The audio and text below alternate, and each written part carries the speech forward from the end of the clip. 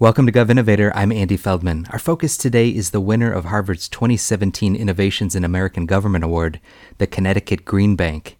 Our guest is Bryan Garcia, who leads the bank. Here's a clip. Green banks really are a model that is meant to attract and mobilize more private investment in our green economy. So it's something that both Republicans and Democrats can get their arms around because it doesn't have to always be about the environment. In fact, to us, it's not only about the environment, not only about the investment and the jobs, but it's also about inclusive prosperity, ensuring that the green economy is available to everyone in Connecticut.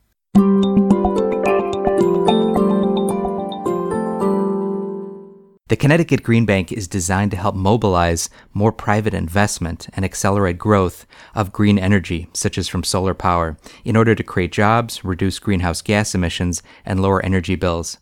Other states and cities have now followed Connecticut's lead and have launched similar efforts. Since 2011, for every public dollar invested, the Green Bank has attracted $6 of private investment, creating about 13,000 jobs so far and driving $1 billion of clean energy investments across the state. That's not only boosted clean power, but reduced the cost of clean energy by about 20 to 30%. For its achievements, the Green Bank won the Kennedy School's Innovations in American Government Prize last week. To learn more, we're joined by Bryan Garcia, the president and CEO of the bank. Bryan, welcome.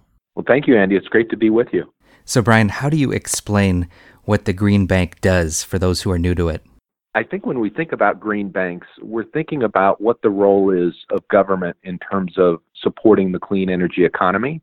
So effectively, what the Connecticut Green Bank does is it utilizes public funds in such a way as to attract and mobilize more private investment in your local clean energy economy. So if you look at the conventional government approach for supporting clean energy, it's, let's just transfer taxpayer or ratepayer dollars over as subsidies. We don't do that. We actually become an integral part of a capital structure with private investors. And because of that, we're able to scale up more investment in clean energy deployment because we're now leveraging public funds with more private capital. That's useful. Give us another level of detail, if you would, about what some of the activities that the Green Bank does. So we work in a variety of ways. We become a part of investing in products. For example, here in Connecticut, we've partnered with our local community banks and credit unions to be a guarantor, so to speak, of loans that they're making into the residential clean energy space. So if you look at some of your local lenders, they may not know what clean energy is all about. By us providing a second loss to the loans that they're making to households who want to install clean energy, we're giving them confidence that this is an asset that they can provide and loan into. So this is an area that we've seen a lot of growth and development here in the state of Connecticut, is involving our local community banks and credit unions, because what we want to see is more private investment going into the clean energy economy. You and I talked offline about this exact subject, and I think it would help listeners to understand it better, realizing that because clean energy technology is relatively new, entities like credit unions or other lenders will be less likely to lend funds for those investments. They seem more risky because they're newer. The Green Bank steps in and says, we think these can be profitable lending investments, and we'll take the first loss. We'll lower your risk if you're willing to lend in this area. Right. Clean energy has a history of perceived technology risk. So I think they have to get over that first. Banks have to believe that clean energy, green energy technology performs. So that's definitely a part of the equation. But they are going to always underwrite a loan based on the credit quality of the borrower, based on the value of the building. There are a number of different factors that they look at when they want to underwrite a transaction. But what we've been able to do is to help alleviate more of the perceived technology risks of clean energy so that they can focus on those other factors. And, to them, they want to make sure that the customer is repaying for their loans. Got it. Tell us next about how the Green Bank raises its capital. So when you think of green banks, we're typically capitalized or provided funds through a variety of ways. Here in Connecticut, we receive a system benefit fund. It's a ratepayer surcharge. Comes to about $30 million a year. It's been in effect for the last 15 years since the state deregulated its electric generation business. But we see green banks across the country being capitalized in a number of different ways, with taxpayer dollars, with regional greenhouse gas initiative, cap and trade allowance proceeds, government funds. So we're all capitalized in a variety of different ways. And our role is to ensure that those public funds are used in such a way to attract and leverage more private investment in our respective green energy economies. I think it's useful to note, too, in contrast to a rate subsidy approach, you all become part of a capital structure with an investor, and in fact, you expect to get the money back. Exactly. We are working from a public sector mindset and, in fact, building a balance sheet where rather than providing subsidies into the market, we provide loans into the market, expect to get repaid back over time. And what's important about that is that a lot of our private partners want to see that you have a strong financial position. So I'll give you an example. We partnered with local banks here in the state of Connecticut. We work with the national bank, U.S. Bank, our local banks, Webster Bank, Key Bank, to pull together a $75 million fund.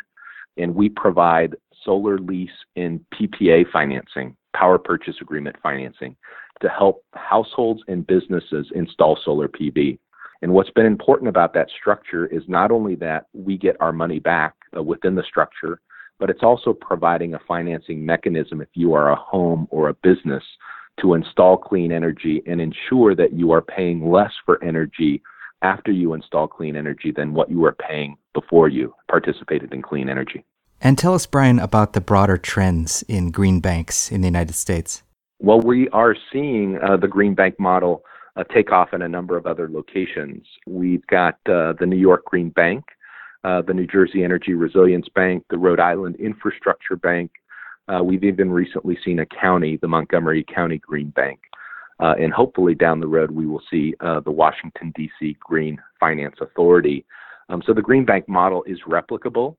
Green banks really are a model that is meant to attract and mobilize more private investment in our green economy. So it's something that both Republicans and Democrats can get their arms around because it doesn't have to always be about the environment. In fact, to us, it's not only about the environment, not only about the investment and the jobs, but it's also about inclusive prosperity, ensuring that the green economy is available to everyone in Connecticut. That makes sense. Bryan, a final question for you. What are the challenges involved in launching and sustaining a green bank based on Connecticut's experience? Yeah, so there will be challenges for other states and jurisdictions thinking about creating green banks. I think the first thing we often think about is how do you capitalize it? What source of public funds are you going to use to capitalize your green bank? Today, with everything that's going on, governments are pressed for any sorts of funds to be used for a variety of different things. So capitalization is always a challenge.